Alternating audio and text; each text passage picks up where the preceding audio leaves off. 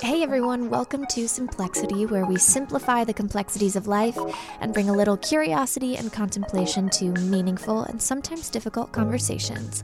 I'm your host, Allison Stoner. Last week, we sat down with Sister Jenna, and the episode was so good and the conversation went so long, we decided to cut it in half. So if you haven't already heard episode 1, please do check out last week and make sure you catch up and you hear her introduction and what the conversation is all about. And then pick up where we are here today. And without further ado, I want to jump right back in because she just has so much to share and it's so timely and important. So thanks for listening. Enjoy part 2 of Sister Jenna. What I was hearing as you were describing is really interesting because the word hope is used in a lot of political marketing strategies. However, when you feel into the way that it's used, it actually feels like the push you were referring to earlier, as opposed to the hope attached to the pull from the soul. So we can observe leaders and messaging points when they talk about hope. Is it attached to the past, or is it attached to a soulful, informed future? It's definitely attached to the push because there's just what they know. And I hope everyone would love me after this. But majority of us as Americans are being called to educate ourselves more socially, consciously, spiritually, financially, internationally. And so if you're someone who spends a lot of time not really being curious about matters that are bigger than your city or bigger than your living room or bigger than what your TV is telling you, then you're going to be a part of that push. And unfortunately, the biggest voters that go out are Christians, evangelists, and individuals of a particular race who might not necessarily really do the deeper internal work to observe and to discern, is this true? Is this real? And so unfortunately, they are selling that to that market. And, you know, you sometimes have to throw the bait. And I think some politicians and leaders throw out the bait. And if you buy it, then they'll reel you in. But then from that point, if they're really genuine people, they can do the work. Very few politicians I've seen have taken the high road and have gotten voted in. Very few. And historically, they don't really talk much about them. Allison, I was at a dinner the other day, and this guy is a beautiful man, beautiful person with a lot of power in this particular area. Indian, I have to tell you. And as I'm in his home and I decided to take over his kitchen and cook him some pakora, I go, let me cook pakora because you guys are moving too slow. We ended up in a conversation about politics. And he began to praise a particular leader. And he even says, even though they don't have morals or values, they've done a lot for the country. And then he started to defame another leader. He goes, what did they do? They did nothing for anyone. And I says, I can't believe you. You mean to tell me you can't acknowledge or recognize the characteristic of the person and the morals and the ethics, and you are praising someone who's not modeling that? I really spoke to him. Have you frozen on me again? No, I'm here. Oh, you're here. I spoke to him and everyone in the room looked at me. And I'm neither Republican or Democrat. I'm really an independent. I want to vote for whoever has the best voice. And what I left with is that no one's using their discerning powers. I had to shut him down. Needless to say, his wife called me the next day. Oh my God, my husband was just out of it the next day. I go, yes, because he is prejudiced. There is no way you can tell me that he is speaking so ill about a family that set the tone of such values and morals, and never spoke about that in my conversation with him. And he praised a group of people who were showing none of that whatsoever. And you know what was cute? At the end of our conversation, he says, but I want you to know I'm nothing like the leadership of this country. And I said, okay, whatever. Cognitive dissonance. We're just in a very unique place right now, you know, and he's a great guy. He's a great guy. I think I've learned so much from listening to your radio show and the things that you've written and meditations you've led. And Brahma Kumari's there's a special relationship also to the earth. It's not just to people and the social aspect, it's also to the environment. You've mentioned you're involved in this thing called sustainable yogic agriculture. What is that? What is the purpose, and what's the impact on the earth? Well, first and foremost, the most important thing when you're looking at supporting the environment is to be mindful of the quality of your thoughts. So in the Brahma Kumaris, we're very clear that based on whatever thoughts you're having, that's having an impact on our environment.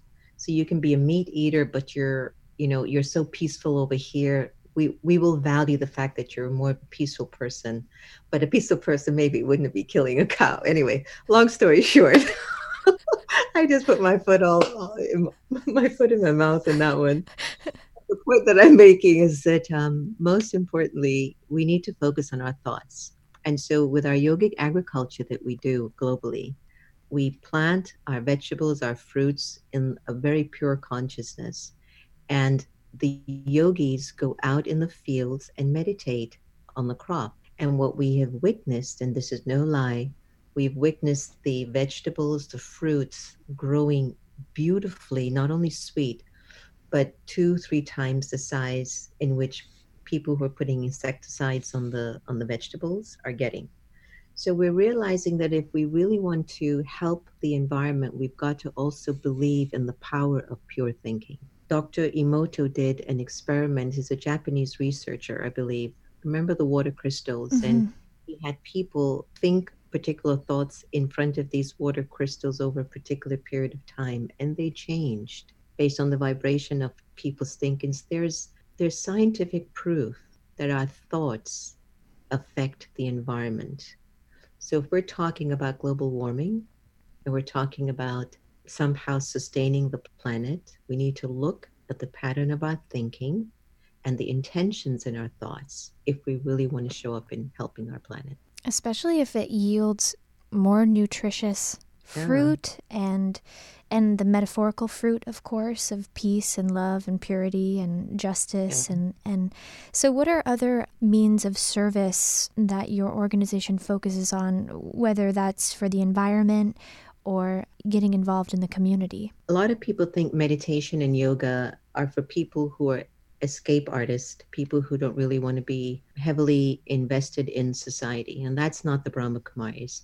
And by the way, the Brahma Kumaris is ran by a very matriarchal power. Mm-hmm. All of our leadership in terms of, let me see, the numbers are about 75% now. The leadership is female. And to this day, our spiritual mom, I should call her Daddy Janki, is 104 years old. And she's still guiding, and she's still saying, you can't think like that. That's not going to be sustainable. You're not going to be a better person if you keep like that. And there's something powerful about having leaders that are 104. One is 98, the other one is 95, and our youngest one is 90.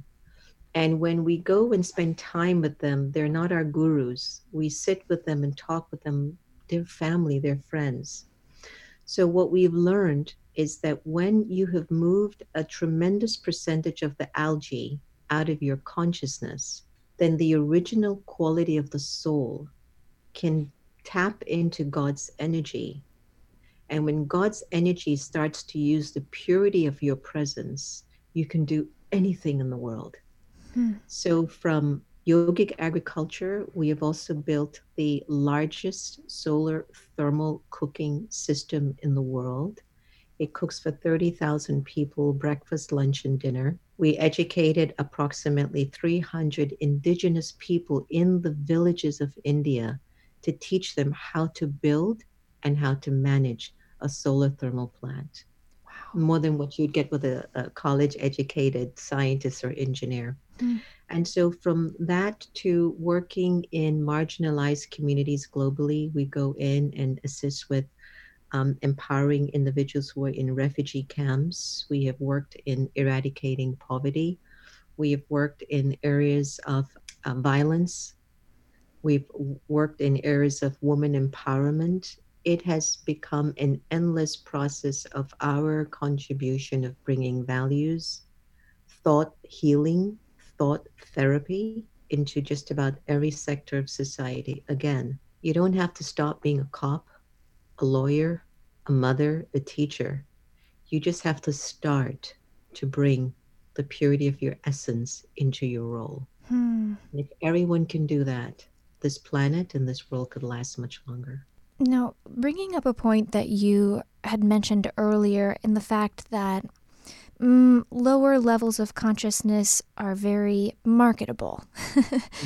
We're also seeing the flip side now that spirituality has become largely commodified and commercialized. How do you navigate the business of spirituality as both a leader and an observer of the current systems? Well, Daddy Yankee keeps us in place at 104.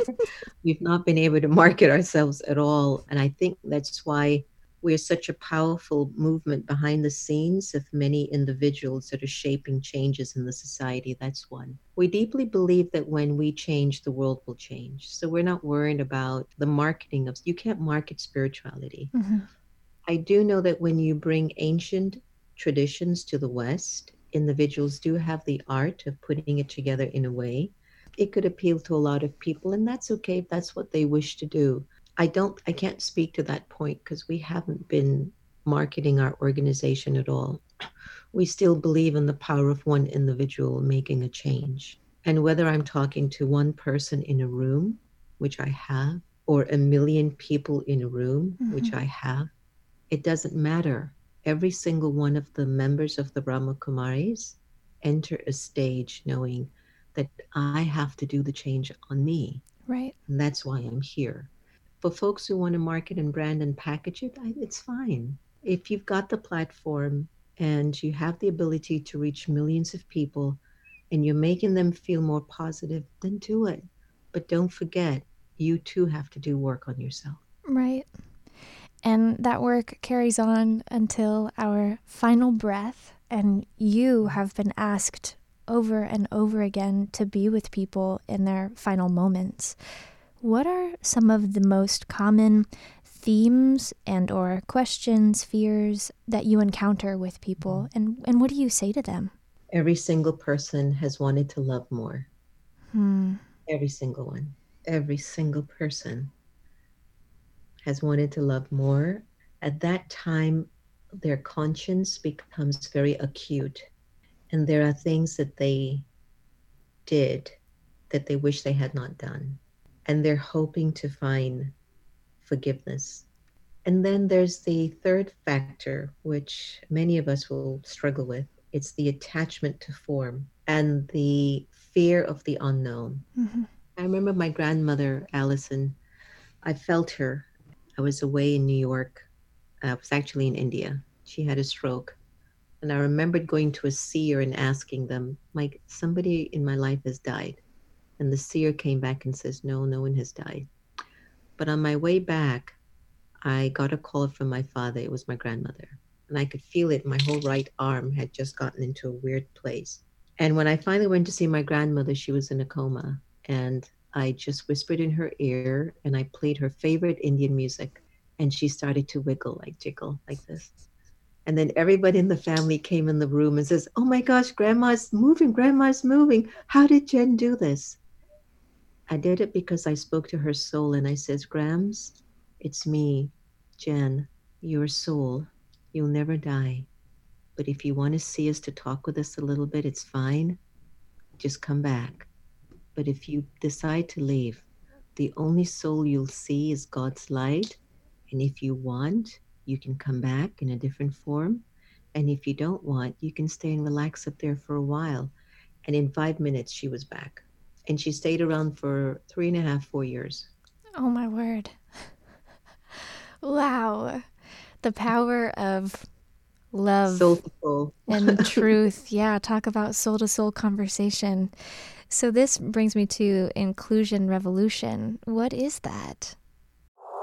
Dua Lipa. You know, when I play my music to people who I really respect or look up to, then I hear my songs in a different perspective. Cardi B. I know what it feels like when you feel like everybody turn your back and like don't ever think it's because you did something wrong. Harry Styles. I feel like I'm falling more and more in love with making music each time I get to do it. You know these artists for their songs, videos, and epic performances. But they have so many stories beyond their fame. That's what we're here to share with you on the Spout Podcast. We sit down with some of the biggest names in music. And along the way, our guests reveal stories that even their biggest fans may have never heard before. Check out the Spout Podcast to hear famous people spout off about more than what they're famous for. And find out who's spouting off next, wherever you get your podcasts. I did that because of what was going on in the country. I still have my book. I walk with my book of the Constitution in my handbag. Can you believe it? Who does that? Sister Jenna. I guess. And I kept reading these words in our Constitution, and I would look at the Bill of Rights, the preamble, and I go, we're not living these words. This isn't it. We're not living it. And so I decided to do a meditation when I was in India on the mountaintop. And so Inclusion Revolution Together with Love is a meditation album that I chose to do for us as Americans to understand what those words mean to us and how we're to experience them to embody the power of our existence on this particular part of the world in America. So it's a meditation album. It's partnered with a hip hop artist because I've never listened to hip hop before. So I said, if I'm going to do an album on inclusion, I should be with something I know nothing about, but I have a stereotypical sort of a idea. And sure enough, I partnered with Joe Robb. You know, he has his whiskey, his cigar, and he does his thing. And that could sometimes go, I wouldn't do that, but okay. And Joe Robb took such a while to try to sink into my meditations. I says, Joe, you're the one. You're going to do this with me. So he produced these beautiful beats to my meditations. And so for me, I look at it more as an upbeat, work on your treadmill, listen to meditation treadmill about the Constitution, and go out there and make a difference in the country. So that was nice. I love it. Such an activist. And you said you have a new album in the works or a new project coming up? Grammy winner Ricky Cage, who's fantastic. He's out of India. And he and I are working on a new album, which is a meditation infusion album. And that should be coming out next month. Ooh. So I'm looking forward to that. So what we're doing is that I've sort of created some lyrics of inspiring words. We need to just believe in ourselves. And so Ricky's laying the music for that. And I'm just excited about what he's planning to do with that work because he's a talent. He's so great. And guess what? All of Ricky's music is donated to helping the environment. So most of his music is designed to help to promote emotional, environmental awareness and wellness for the planet. And Ricky's whole purpose is to fight global warming. Wow. Yeah. Well, please let us know how we can support. Send us the links and all the information, and then I can disseminate. And also, I'm just going to put this out here, off the record, on the record. If you need a co-host or a digital correspondent for season 2 of Soul Talk on the Hill, let your girl know. I just want to do that. I want to know what's going on back there and study, sit at your feet and then sit at their feet, listen, observe, gather intel, and bring it out to the masses. I would definitely consider that. I think I will be delighted. I mean, I know that I would. That's maybe a selfish request. It's important. I think especially for your generation, it's important to still have hope in our political system, even though now it doesn't seem like there is hope in it. But I think that's why we all need to go out and express our power to vote and to select the individual that we feel understands our heart and understands us as people. And, use your discerning abilities. Just know who would know me better than somebody who might have lived my way versus somebody who is really not known the other side of the track. What do they really know that what I need to survive? So just go out and vote, everyone. Doesn't just vote vote, vote, vote. With your heart. With your heart. And I did a program, clear heart. I did an initiative, everyone. I've done 20 national initiatives in this country, and one of my latest ones was called Meditate the Vote. Mm. Yeah, it was in this last election, and I basically invited people, think about it before you really cast your ballot. Think about what it's going to be. And as you can see, not a lot of people meditated the vote. No? So as we bring it to a close, I know that we can play one of your guided meditations to help people rest and digest and take in this information more deeply. But is there anything else that you intuitively want to share with our audience or guide us in a meditation now? Consider yourself a soul. Your original nature is peace and purity. You've come from the source of light. You will return there. But don't give sorrow. Don't take sorrow. Remember that 3 C's are important to no longer feed: criticize, complain, and compete. And when you put aside your 3 C's, your eyes will sparkle more, and you will walk on the planet with more self-trust, and you will attract people who will trust you more in your life. And so just to remember these thoughts and feelings and take moments to pause as much as you can during the day and check in with where your thoughts are. Are the thoughts connected to peace and purity as you make this choice or not? Or is it off somewhere on a tangent? Just take care of your souls now, everyone. The world needs you need you, and the future generation needs you. Thank you for sharing and being here with us. Allison, you're amazing. I am so inspired by your courage, your ability to be insightful, sensing the future and the temperament of your own heart, but also the fact that change has to happen, especially when you break through your own limits. And I've been observing you since I've met you in Denver. I've gotten to know you so much better. And I'm so touched and moved by the way you're showing up in the world. And you've got my millionfold blessings and pure feelings that only the good and everything great and auspicious will come for you and to you. And I mean that. Thank you. Might be my first tears on the show, which is perfect. So we'll wrap it up here with the community. We'll also share your meditation, and then we'll do the mantras. But for everyone tuning in right now, today we've learned that we're more than we conceive ourselves to be.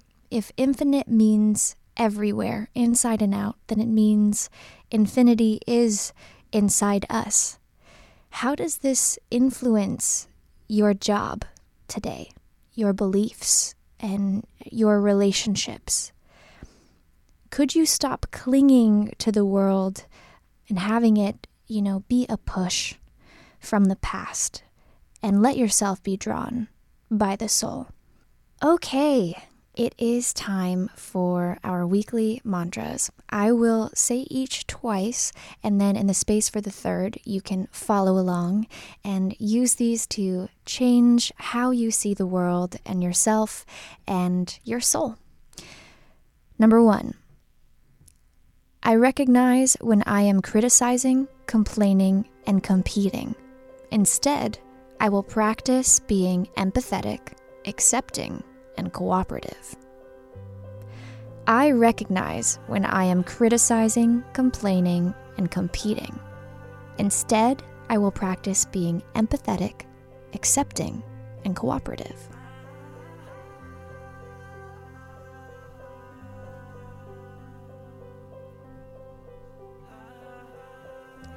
Number 2, I will discern whether I am being pushed from the past or pulled by the future. I will discern whether I am being pushed from the past or pulled by the future.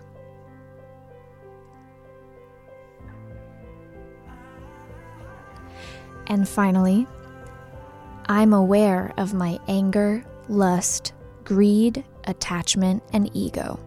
Now I will choose peace, purity, contentment, love, and wisdom. I'm aware of my anger, lust, greed, attachment, and ego. Now I will choose peace, purity, contentment, love, and wisdom.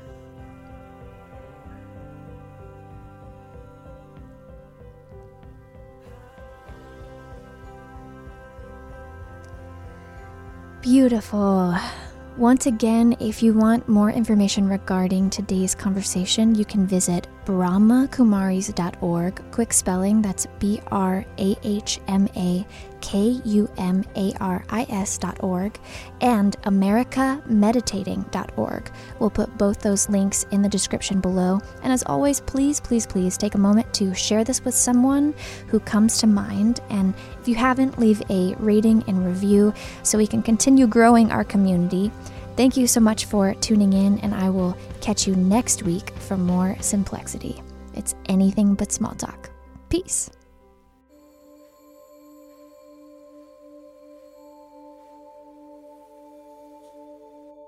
Om Shanti. Meditation Day 1.